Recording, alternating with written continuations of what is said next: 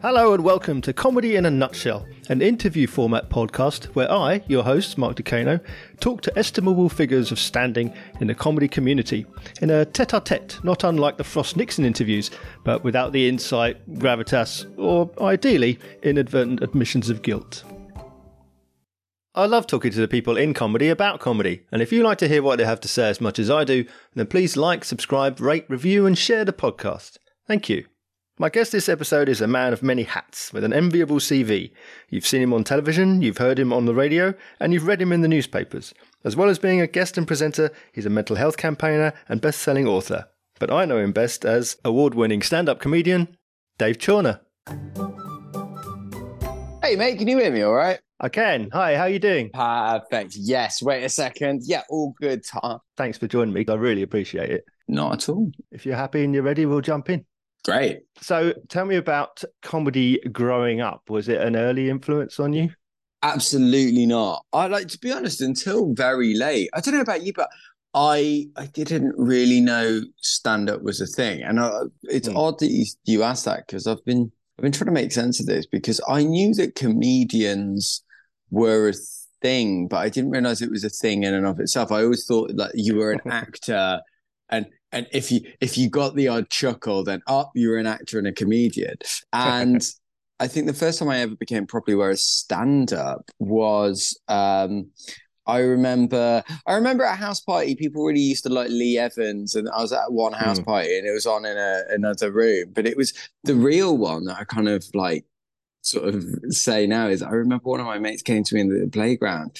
And he was a mate, but he was like more of an acquaintance. It's really odd. And Carter came up to me and he went, mate, have you heard of Peter Kay? And I was like, I don't know who that is, what you were on about. And he was like, I've just watched this DVD. It's right up your street. I think you'd love it.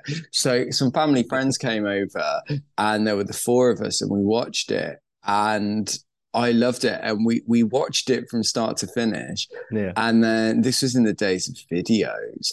And we loved it so much that we rewound it and watched the whole thing straight through again. And it was only really when I went to university that I ever went to my first comedy club. Yeah. So in terms of like stand-up as a medium, I was very unaware. I didn't know that it was a thing. But I think in terms of like habitual kind of humor, my dad was always the joker. My dad always liked to tell beautifully dad jokes. Yeah. I don't think in my entire life I ever heard my dad say not too bad. He would always answer with not three bad. And that's the kind of level that we're talking at, which is brilliant. Yeah, classic dad. My dad was the same. I know that story. Yeah. How did your comedy career begin? Because that kind of nicely leads straight on, because I suppose I went to university and I went to this comedy club and it was like £3 and it was on every 2 weeks and I'd never been before. And I went and I just loved it. And I think the thing that really got me about going to a stand-up club was there was the excitement and the enjoyment and the preparation before, like people seem to enjoy with club nights. Of you might go to someone's house, you might pick someone up on the way or have a pint before, and you'd get there, the doors would open at 7, you'd have a pint, you'd have a chat, and then the first act would go on. And the thing that I loved about it was such an easy night, because there's always something to talk about, because you talk about looking forward to it, then you talk about the first act, then you talk about the second act, and then the headliner comes on. And then when you've finished, and the thing that really lasted with me was that when the gig had finished, everything felt manageable, everything felt doable, achievable, nothing felt scary. And I think for a sort of quite an anxiousy sort of person, I just loved that opportunity. Everything sort of felt silly, and I became addicted to this comedy club, and I started bringing more and more mates. And it was only when I it came to New Year's Eve and I thought, you know what, I'd love to give this a go. So I did an open mic night, and it was in my university halls of residence, and I lived with 20 people. Right. Yeah. So that was an audience in and of itself. So we went down there, and the first gig was really lovely, and it went really well, as is always the case. Of like the first one goes well, and then the next one was with supporting Kerry Godliman, who was doing an Edinburgh Hour, and it was a genuine death because I didn't know how comedy worked. I wrote a whole new 15-minute bit, but without jokes. It was just a story, and it was a sort of story that if you knew me in the pub might get a chuckle, but if you didn't know me, you'd be like, well, why are you telling me this? And Harry Godliman had a terrible death because someone like vomited in a wine bucket while she was on stage, and it was hell on toast. But it took me so long to actually kind of realize that there's a whole industry and a whole sort of way of doing things behind comedy that I think is so interesting. Yeah. You describe yourself there as an anxiously person. How far does anxiety impact not only how you go out on stage, but also the material that you write? I think that's a great question. And I think the thing that I'm starting to realize is that anxiety is a real catch-all term for like so many different things, because I'm very, very socially anxious, but I don't think in your normal kind of way. Like a lot of people seem to understand social anxiety as a worry to go up and talk to people. And of course, everybody has that, and I have that.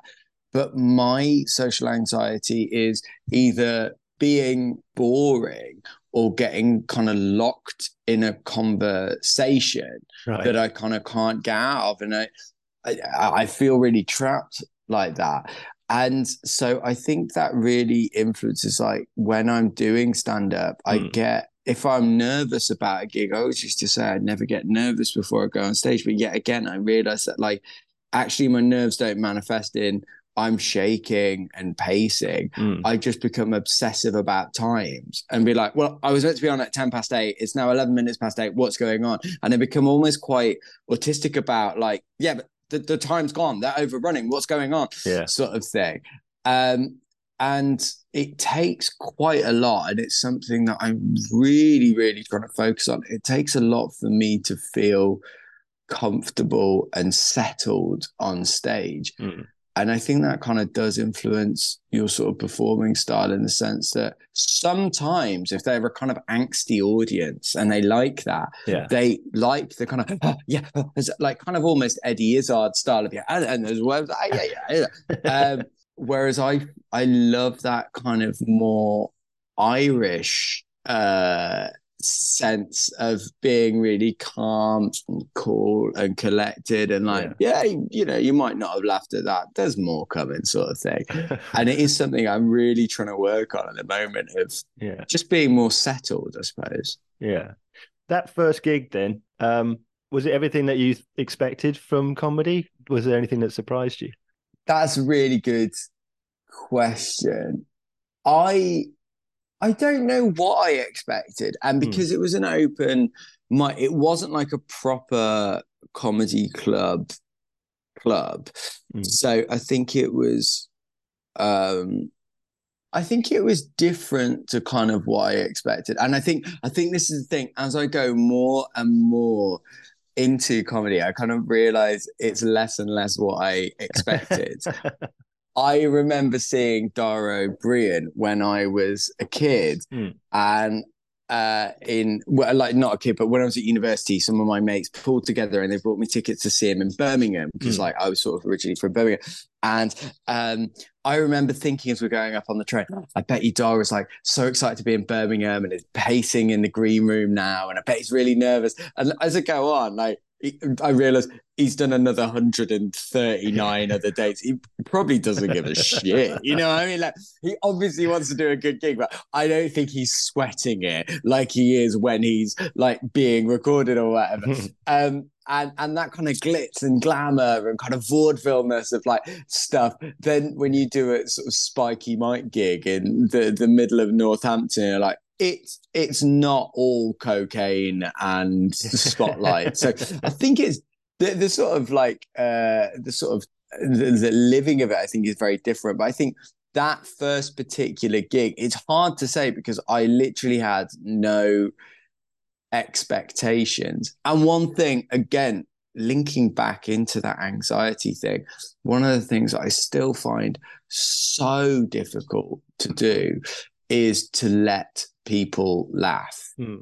And there are so many acts that are absolutely fantastic of it. You watch people like Jamali Maddox, you watch people like Ian Stone, you watch people like I think Laura Lex is quite good at it as well, but the Adam Rowe, again, very good at or just standing there and letting the laughter kind of wash over them. And I'm not very good at that. And the problem is once you start training an audience out of laughing, then they're kind of like, well, yeah, I'm just going to stop.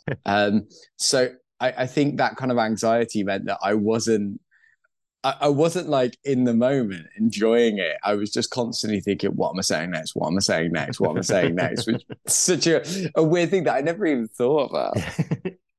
Did you know when you started out the kind of comedian that you wanted to be? Whether it would be like observational or storytelling. You mentioned about doing a 15-minute story with few laughs. Did you want to be a storyteller? You know what? That's a really interesting question because I think more the comedian that I wanted to be was more about being off stage rather than on stage. And I think that's part of my upbringing and part of my insecurity, that I always wanted to be humble. I never wanted to get egotistical. And I think that's something that I really struggle with today. And I was more that more influenced me more than anything else. And I think part of because that I really like that kind of guy in a pub style comedy. I love storytelling. I love using comedy to talk about difficult and weird topics. And as I've kind of got into it more and more, the person that I've wanted to be on stage has changed. And I definitely think in those early days, I certainly wanted to be a kind of Peter Kay, kind of Dara O'Brien style. And then as comedy styles have changed over time, I was talking about this only the other day, if I find it really funny because when I started, Peter Kay was the guy that everyone was trying to be. And then it switched to Russell Kane was the person that everyone was trying to be. And then it switched to Stuart Lee that everyone was trying to be. And now it's kind of going through a phase of sort of James Acaster is the one that everyone is trying to be. And it's hard not to get influenced by that. But I think the people that I really admire the most are ones that do weird shows talking about odd things. Like that's one of the things that I love about Richard Herring is that you can go to a gig and actually learn. And I think that's a big thing for me of actually going. And I think it also gives the comedy another lifeline because it's just a pub conversation. Did you know that, giraffes can't swallow or whatever it is? That's an interesting point you bring up. And you talk about wanting to talk about the difficult and weird topics. Your shows are educational, your hours. You've done many hours now, Edinburgh. Your first one, of course, Normally Abnormal. On the theme of your own anorexia journey. Was that a story that you wanted to tell first and foremost, or did you think I want to write an hour and I don't know what it's going to be about yet? 100%. I think the talking about the anorexia came before the jokes. And I think a lot of people that saw that show would go, the talking about the anorexia came definitely before the jokes. And I think that show took a lot of writing and was very flawed. But somebody else that you've had on other podcasts, which other listeners should definitely go and check out, was all done with Robin Perkins.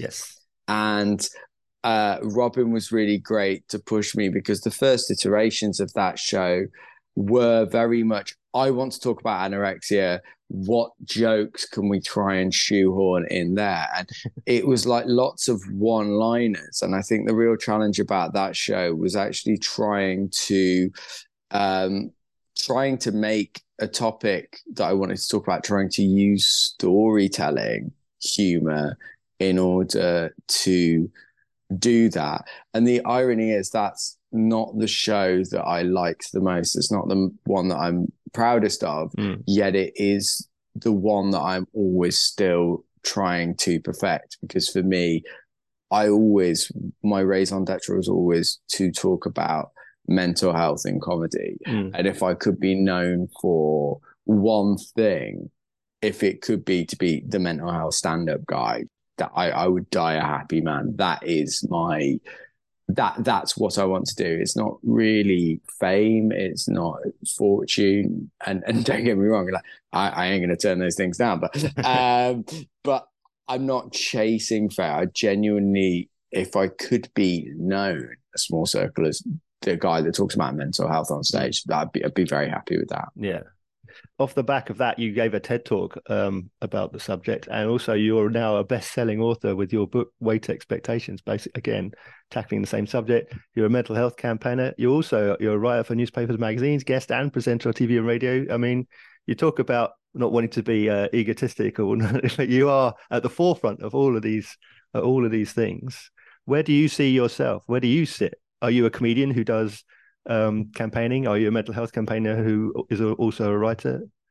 I think that's really interesting, because I think there's two answers to that. One is that is something I still really struggle with, that unfortunately in this game, you do have to self-promote. And in this game, you do have to do those things. And I still get really queasy and uncomfortable about having to do that. So I think that's where I kind of sort of sit on that stuff. It is really difficult to sort of do that.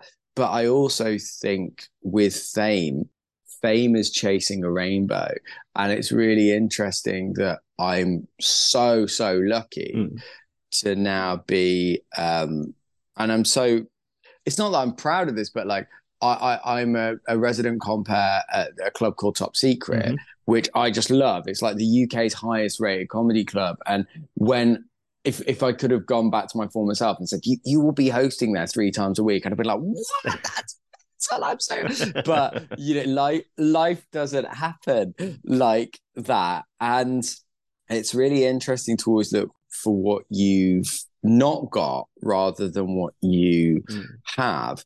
And it, based on a conversation with a wonderful comedian, Robin Morgan, only the other day, he was sort of talking about how gratitude is really, really important. I'm like, yeah, you're absolutely right.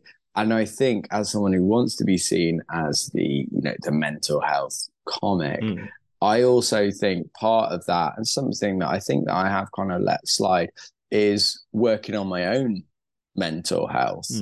And I think that's definitely something that I've had to sort of focus on, for the past 3 or 4 months. There's been a couple of things you're like, yeah, you got to focus on that. You got to improve that rather than just trying to get gigs and trying to get cash through the door. Yeah.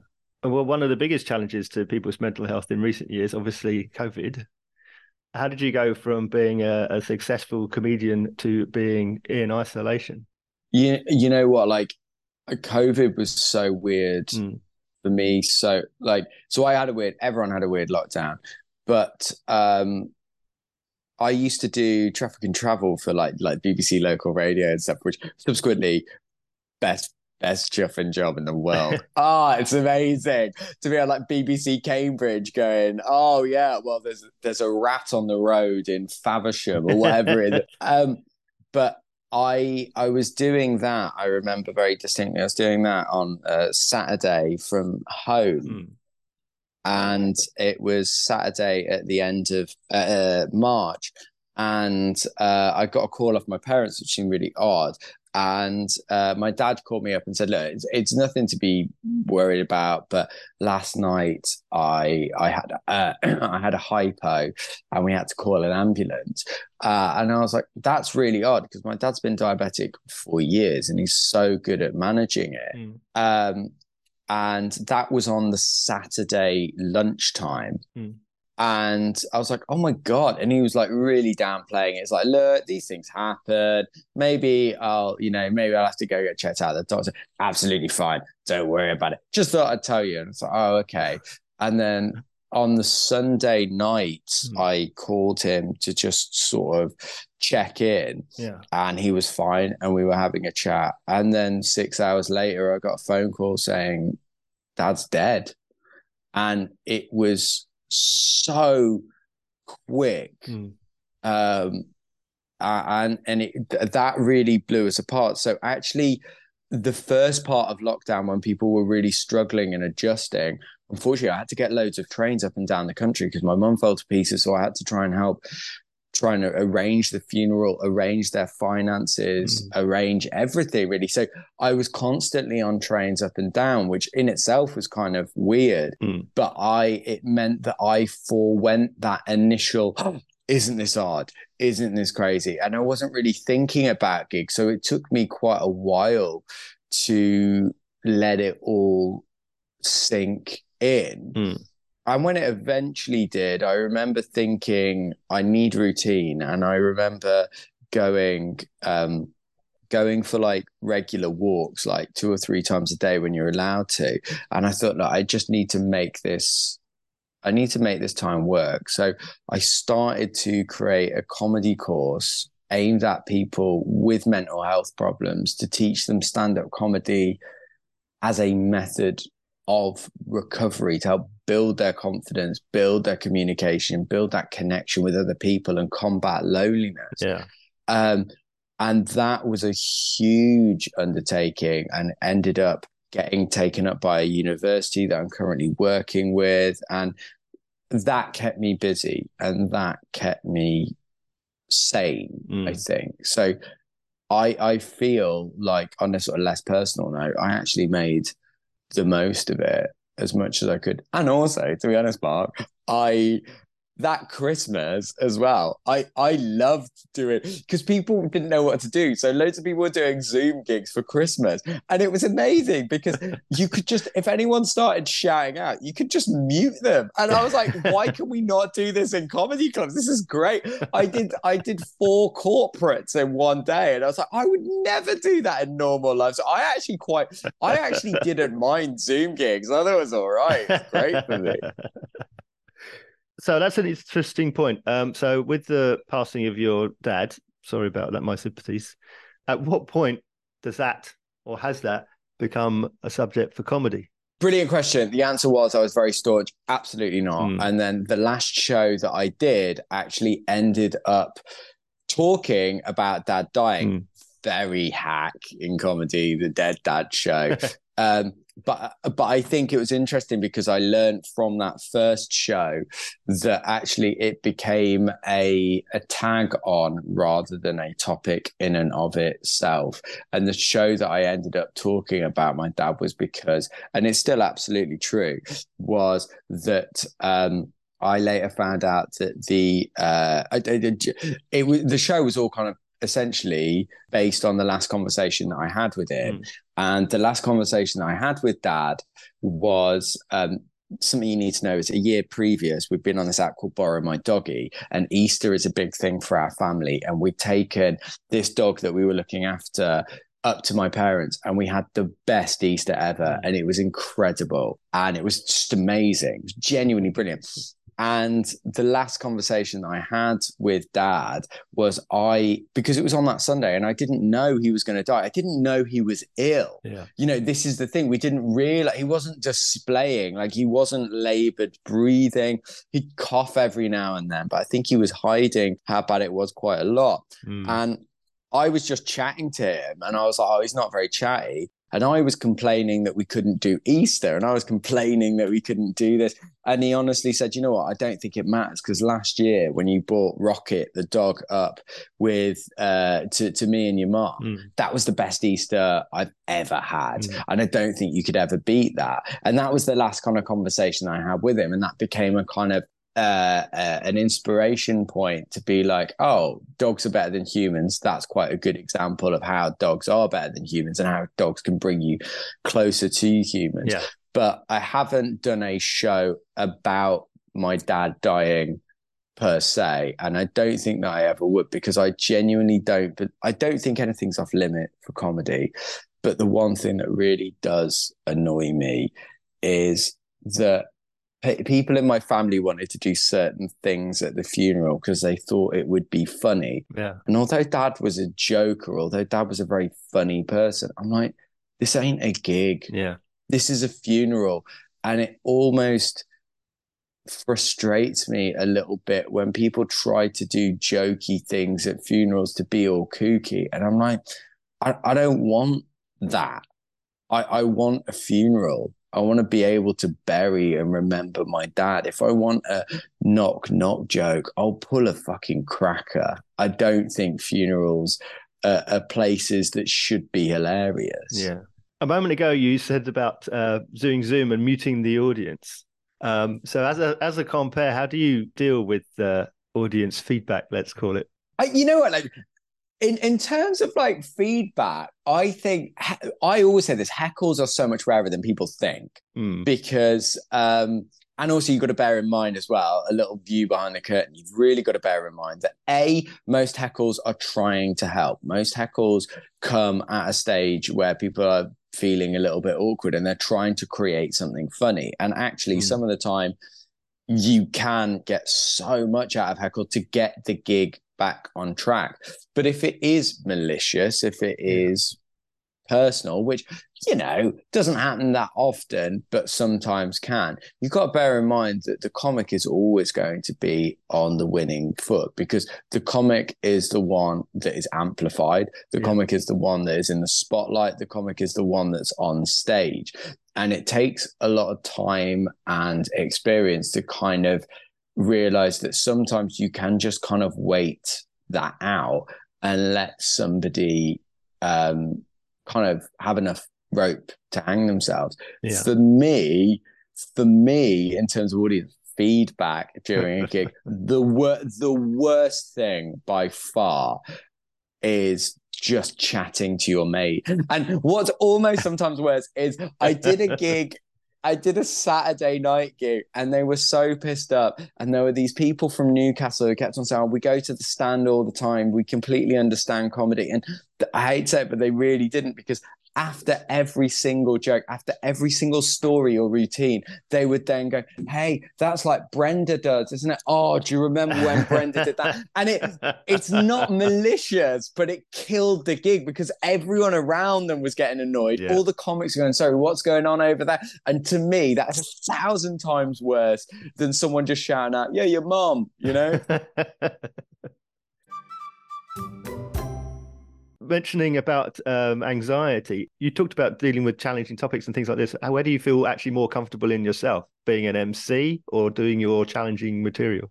100% MC. Love being an MC. Like I would, which is kind of rare on the circuit, that I would choose being an MC rather than being a middle or open any day of the week. But so I definitely think I feel more comfortable in club sets and MCs.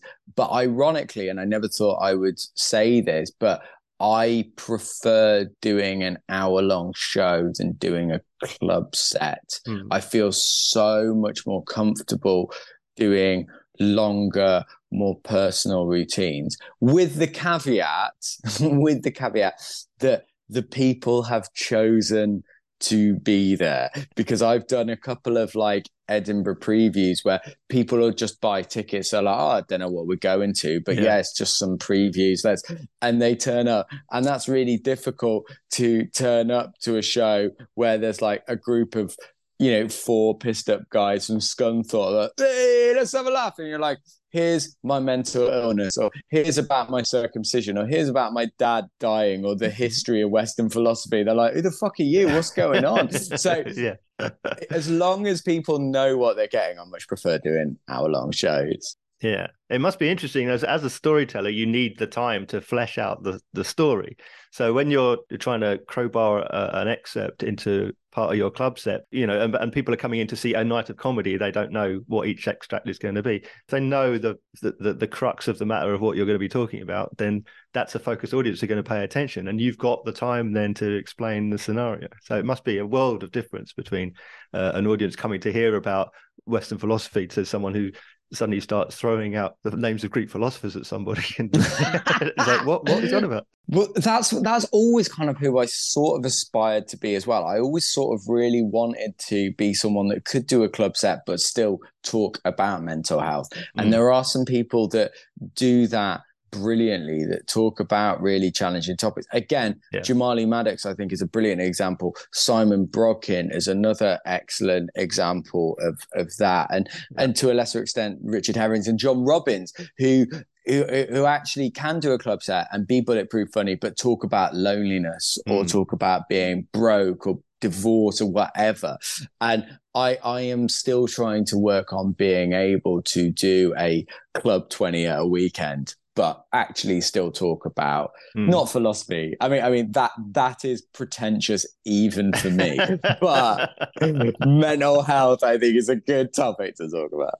Just interestingly, on how does that work when you've got the people who have come in for your hour and you're 15 minutes in and you go, I've got a finely honed hour, and yet I'm starting to lose people's attention now. That's horrendous. Do you have ideas, tricks in your mind to bring it back, or do you just have to persevere? You know what? That was always what I was most scared of, and I actually have started to realize that a couple of different things are happening if that comes to that. So if it has come to that, generally, and it's something that I was really working on this year, of actual, again, part of the anxiety, instead of establishing myself, instead of slowing down and starting, when I get really anxious about gigs, I just want to crack on. So people will still be clapping about, hi, I'm David, I'm here because I'm talking about what's that, and they're like, whoa, what the fuck is whoa, this is like 1,000 miles a minute. So if it has got to that 15-minute moment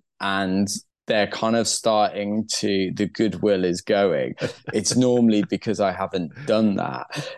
And in terms of hints and tips, I'm still trying to find the tools in the box to do that. Something that I'm really experimenting with at the moment is like physically trying to create a break. And what I mean by that is sitting down on a chair, moving to a different part of the stage.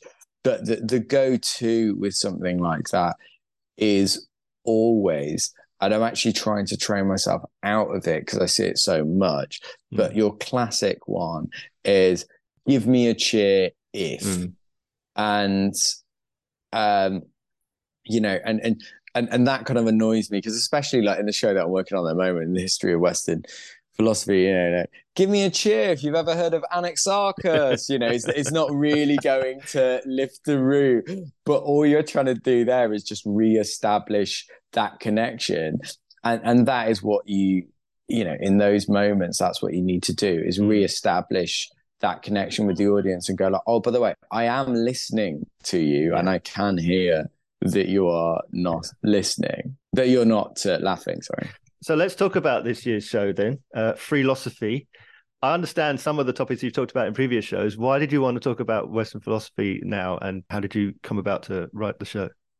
You know what? It was meant to be a stupid dick about that I thought would flop, but I'm honestly, I'm genuinely loving it. I mean, the irony is, like last year's show about dogs, I put so much time, so much work, so much effort into it, and it actually was hit and miss at best, more miss than hit.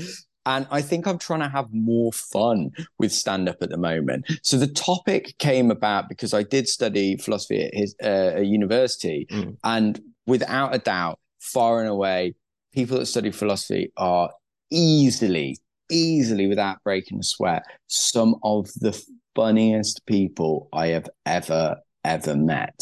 And I was like, I want to try and tap into that. And the problem with that is I started talking to more and more mates. Well, actually over lockdown, I started to talk to a lot of my course mates, and we started talking about all of these things. And what kind of made me realize is that philosophy has a really bad rep. People think it is sort of upper middle class white men walking around in cheesecloths and cravats talking about things that happened 4,000 years ago. And as the pandemic crawled on, more and more people started to doubt the existence of COVID. a lot of people started to just say that scientists were lying. And then you've got the anti-vaxxer movement. Then there was the whole Donald Trump insurrection thing where people were turning their noses up at bold facts. And it really started to scare me that I was like, it worries me that that's more on the right wing, but equally on the left wing, I do think that we are not completely without blame of certain topics. People are being told what to think about them rather than analyzing the arguments around them and going, does that make sense to me? Can I see where they're coming from? Do I entertain and respect that opinion? Yeah. And so it kind of bloomed out of those two things of chatting to my mates about philosophy and go, wasn't that a laugh? Do you remember that lecture when? And a genuine fear that these critical thinking skills are dying. And moreover, that these critical thinking skills are only being given in private schools where people have incredible education. And I think that philosophy is absolutely open to everyone. It doesn't mean that you have to use long words. It certainly doesn't mean that you have to come from a rich family. And it's trying to get a little bit of a foot in the door to whet that appetite to go, you know what, this isn't as pretentious as I thought. And these are actually things that I can use in my day-to-day life. Yeah. It's interesting, again, for me, I saw philosophy as a work in progress. I loved it. One of the things that did strike me, however, is that there are a few jokes I've noticed, and then obviously a few other people in the audience didn't pick up on the reference points. And then that made me then start to think, hang on, how many jokes have I missed? Are there a lot more jokes in this than I realised that there were? And not that there weren't plenty of jokes that I was getting, but I sort of think, hang on, now I feel like I need to write down everything and then sort of check the reference point. I see that as a failure of me, and I'm trying to train myself out of like commenting on people's laughter. I mean, I always, it really annoys me, and I hate to say this, but you get this a lot in Edinburgh when people say about the reviewers of like, did you get like, has the review come out? Yeah, I got a bad review, and it's like, oh, they didn't get it. I'm like, no, that's your job. It's your job to commit. Like, you would never turn in an essay at school and get a bad mark and go, yeah, the teacher didn't get me. It's like, no. It is fundamentally your job to explain yourself to the teacher. So, but equally, and there are a couple of jokes in there that are for nerds, and I quite like that. And again, it's this Richard Herring sort of style thing of acknowledging nerds. And there's genuinely one of my favorite jokes was actually given by the brilliant comedian Beck Hill, and it came out of a new material night where I was trying to explain about Socrates, and I was basically trying to rubbish Socrates. And I started off by saying, like, everyone thinks Socrates is, the big dog, but I actually don't think he's that intelligent because of X, Y, and Z. And she came up to me afterwards and said, when you said I thought Socrates was the big dog, I just instantly thought, no, that's Cerberus. And I was like, that's such a funny joke. But obviously, if you don't have an understanding of Greek mythology, you don't get it. But I do quite like little silly jokes like that. So yeah, I get that one in. That was very much the joke that I had in mind when I said that. I didn't even write. I would love to take the credit for that, but when she said that, I was like, "That's such a nerdy, silly, stupid joke." and I really, the thing that I'm loving about this show is to be able to play around and be silly and have fun. Because I think the problem with the previous show was that it was so scripted and it was so honed, and I took it so seriously that I didn't really have any fun with it. Whereas with jokes like that, I'm really enjoying scolding the people that do get it rather than the people that don't. I think that's quite funny. You nerds laughing at that. And I think that's quite nice. Yeah. Well, happy to be a nerd. I get one extra joke. So obviously taking this show to Edinburgh, and you've been to Edinburgh many times before, what's your festival experience like? You're asking me at a really interesting time because before that, I always used to say Edinburgh is my Christmas. I live for Edinburgh, and I will be honest. I've started to realize I think stand-up can have a real imposter syndrome and a real, like, it can really mix with your head. And I think one of the things that I'm starting to realize that I loved about Edinburgh was it was the first time, it was the only time of the year that I 100% truly felt like a comedian. And it was the only time of the year that I felt like it wasn't just me doing this stupid career. I was a group of not only people that did it themselves, but people that supported it and loved it and watched it. And there was a community and an enjoyment and an atmosphere. I think Edinburgh and the Fringe hasn't weathered the pandemic well. And I think there have been some certain decisions that have been made at top level that have really exacerbated a divide. I hated Edinburgh last year in a way that I genuinely left that festival thinking, I'm not sure I'm ever going to do this again. Like, I genuinely, my mental health hadn't been that bad in a while, and my partner had to come up. So as I head into Edinburgh again this year, I will be honest that I am more than a little apprehensive because I want to go and enjoy it and have fun and be silly. And I think that is perhaps the better attitude to have, because last year I was going with an old mindset of this is work. You're going up there to do your job. And I think this year is, between me and you, almost like my final role of the dice to kind of be like, can it be fun? Can it be silly? Can it be a way to help me? Because if it's like it was last year, I really genuinely do not think the Edinburgh that we knew of old times is going to survive in the coming years, not even decades. Yeah. Obviously, you do work in progresses before Edinburgh and festivals like Brighton. Do you feel like the many, many smaller festivals will usurp the big dog, of Edinburgh? Well, I think it's a fantastic point, because to use an analogy, I used to do this thing called Veg Fest. So a couple of years ago, I did a show all about how I turned vegan.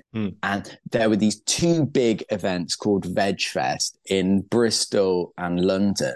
And we're talking 7-8 years ago now. They would pull in over 2 days, I think it was 30,000, 40,000 people, because there weren't vegan products in supermarkets. There weren't vegan festivals. And a lot of these people felt like freaks. And it was their kind of Edinburgh Fringe of going around to go, oh my God, there's bodybuilders that are vegans. There are boxers that are vegans. There are blokes, there's women, there's a whole vegan trans community, there's a vegan LGBT community, whatever it was that there was that thing. It kind of gave that brotherhood. And I know, and I've interviewed and talked to the creator. I know him quite well. And over the past 8 years, as the rise of veganism has become more mainstream, it's led to kind of almost that death of Veg Fest. Because why am I going to pay 15 quid and travel all the way to London or Bristol when I could just nip to Tesco's and get those sausages? And I think a very similar thing is happening with the Fringe. I think the Fringe will always endure. I think it really needs to become more affordable for audiences. I think it certainly needs to become more affordable for acts. I think it really needs to take a long, hard look in terms of things like awards and actually really reconsider who they are putting forward for that. I think it needs to be open to a lot more people of a variety of classes. And I think that smaller fringes like the Brighton Fringe, like the Leicester Comedy Festival, like the Shaftesbury Fringe, like the Wandsworth Fringe, like the Manchester Fringe, all of these different things, I actually think are breaking down those class and geography and economic boundaries. And I think that's a good thing. And I think this is why it's a fantastic time for the free fringe. And looking at the Edinburgh Fringe, there has been a 25% drop in people doing the big four, quarter less shows. Yet the Free Festival has got 30% more people coming to it. And as negative as it all sounds, I think that's really exciting, that it's going to make shows more accessible. There's going to be more audience that are legitimately seeing this as a proper way of seeing genuinely good comedy, rather than, oh, yeah, it's raining. Do you just want to go and hide in a bunker for an hour and not pay for that? Okay, so with a show about philosophy, what about your own philosophies? What lessons have you learned? What philosophies do you now take with you? Oh, that's a good question. You know what? The biggest philosophy that I'm learning at the moment is that I don't have answers. Nobody really has answers. There is so much at the moment. I've been so preoccupied and so worried for so long of trying to do things the right way, especially in comedy. You listen to these podcasts and people go, oh, I did this. And you're like, oh, that's the right way to do it. And then people go, no, I did it like this. And you're like, that's the right way to do it. And actually, I think my sort of philosophy that I'm trying to lean into at the moment and trying to remind myself more than anyone else is no one really has the answers. You aren't born with a user manual for life. And actually, a lot of the time, advice can be great and it can be brilliant, but it is just advice from one person's perspective. That's all advice ever really is. And I think that's really, I think that's really important to say, that we're all kind of muddling through life, and a lot of it is luck. A lot of it can be in the right place at the right time. That's not to diminish it at all. If anything, I was talking to a very an actor that will remain nameless, but is doing absolutely brilliant at the moment. And it's, Mock the Week, Live at the Apollo, all of these different TV shows. And they are an incredible comic and have worked at it for absolute decades. But even they admit, they're like, when I got Mock the Week, I only got it because someone dropped out and they'd seen me the night before. And they're like, a lot of this is luck. Yeah. And I think I don't think that's a bad thing. So I think once you sort of start to remember that, because I see so many comedians and people in other jobs, of course, as well, driving themselves mad by going, I want to be there, but I'm not. What is it that's holding me back? And that's exactly to go back to that conversation that I had with Robin Morgan. And I was like, he's bossing it at the moment. And I was like, are you enjoying it? And he just said, you know what, I think whenever I do my taxes, I always look back at last year and I always think, if I could have told last year's me where I'd be now, how would I feel? And that helps build gratitude. And I was like, that's a really lovely way to be. So I'm trying to kind of nurture that gratitude and focus on what I got rather than what I want. Yeah. Easier said than done. So let's see what you have got then. What have been your best and worst gigs so far? Great question. I mean, ironically, I feel like I could fill a book with worst gigs. But even like the worst gigs are not always like the ones that you would think. I don't think I've had like one standout absolute shocker of a gig that instantly comes to mind. I mean, there was one the other day. Well, no, I'm not going to tell you that one. There are certainly situations where I could like dealt with things better. And you know what? Like, actually, this is why it's kind of mundane for me. Of like, shocker gigs are just gigs that I don't really enjoy. the worst gig that I think I've done is I did a gig in Glasgow where they do this gig and it's burlesque dancers for 2 hours and a comedian for 20 minutes. But when I say burlesque, it's not like burlesque as in like very sensitively and suavely done. It was literally girls with their nipples out. Like that was, and so you've got 100 Glaswegians that are as horny as hell. And I don't know why they booked me, to be honest, Mark, because like they're these guys that are like as horny as hell, and then a little English guy going on stage. And not only did I die, they tagged me in the photos afterwards. And genuinely, and I can show you the photo, there is a picture of someone on the front row who is asleep, during my set. And like, that is so much worse than any heckle that I have ever got. So I think that would probably be my most shocking sort of. But in terms of good gigs, it's really weird because it's not actually like normally the gigs that you think, oh my God, I'm going to be so, this is it. This is why I do it. They're ones that really sneak up. And I'd say one of my favorite gigs was actually doing Normally Abnormal at the Brighton Fringe in a brilliant room that no longer exists in the Hobgoblin. And I remember it was a Saturday. I was so lucky that the show had gained a little bit of traction and I'd actually got people standing up because all of the seats were filled. And I remember feeling so comfortable on stage. And it's very rare that I ever feel, oh, I've got them in the palm of my hand.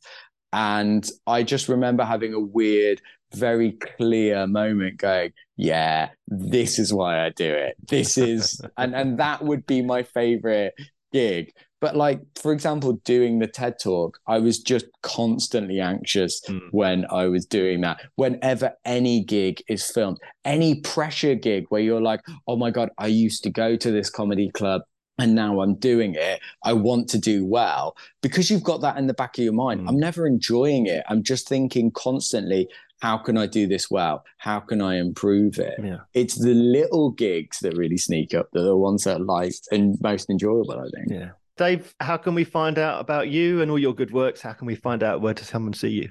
Bless you. Well, everything's on my website, Dave Chawner, that's CHAWNER.co.uk. And if you're interested in that comedy course, it's comedyforcoping.com. And finally, the last question I always ask, Dave, can you sum up comedy in a nutshell? Yes, comedy in a nutshell for me is good mental health. That is what it is. It is getting out with mates, seeing other people, taking challenging topics, breaking them down, seeing them as silly and non-intimidating and enjoying the failures in life. So I find it mental that more people don't talk about good mental health in comedy. But for me, simply put, comedy is the pinnacle of good mental health. Beautiful. Dave, thank you so much. It's been absolutely brilliant talking with you. Thank you. Thank you so much, mate.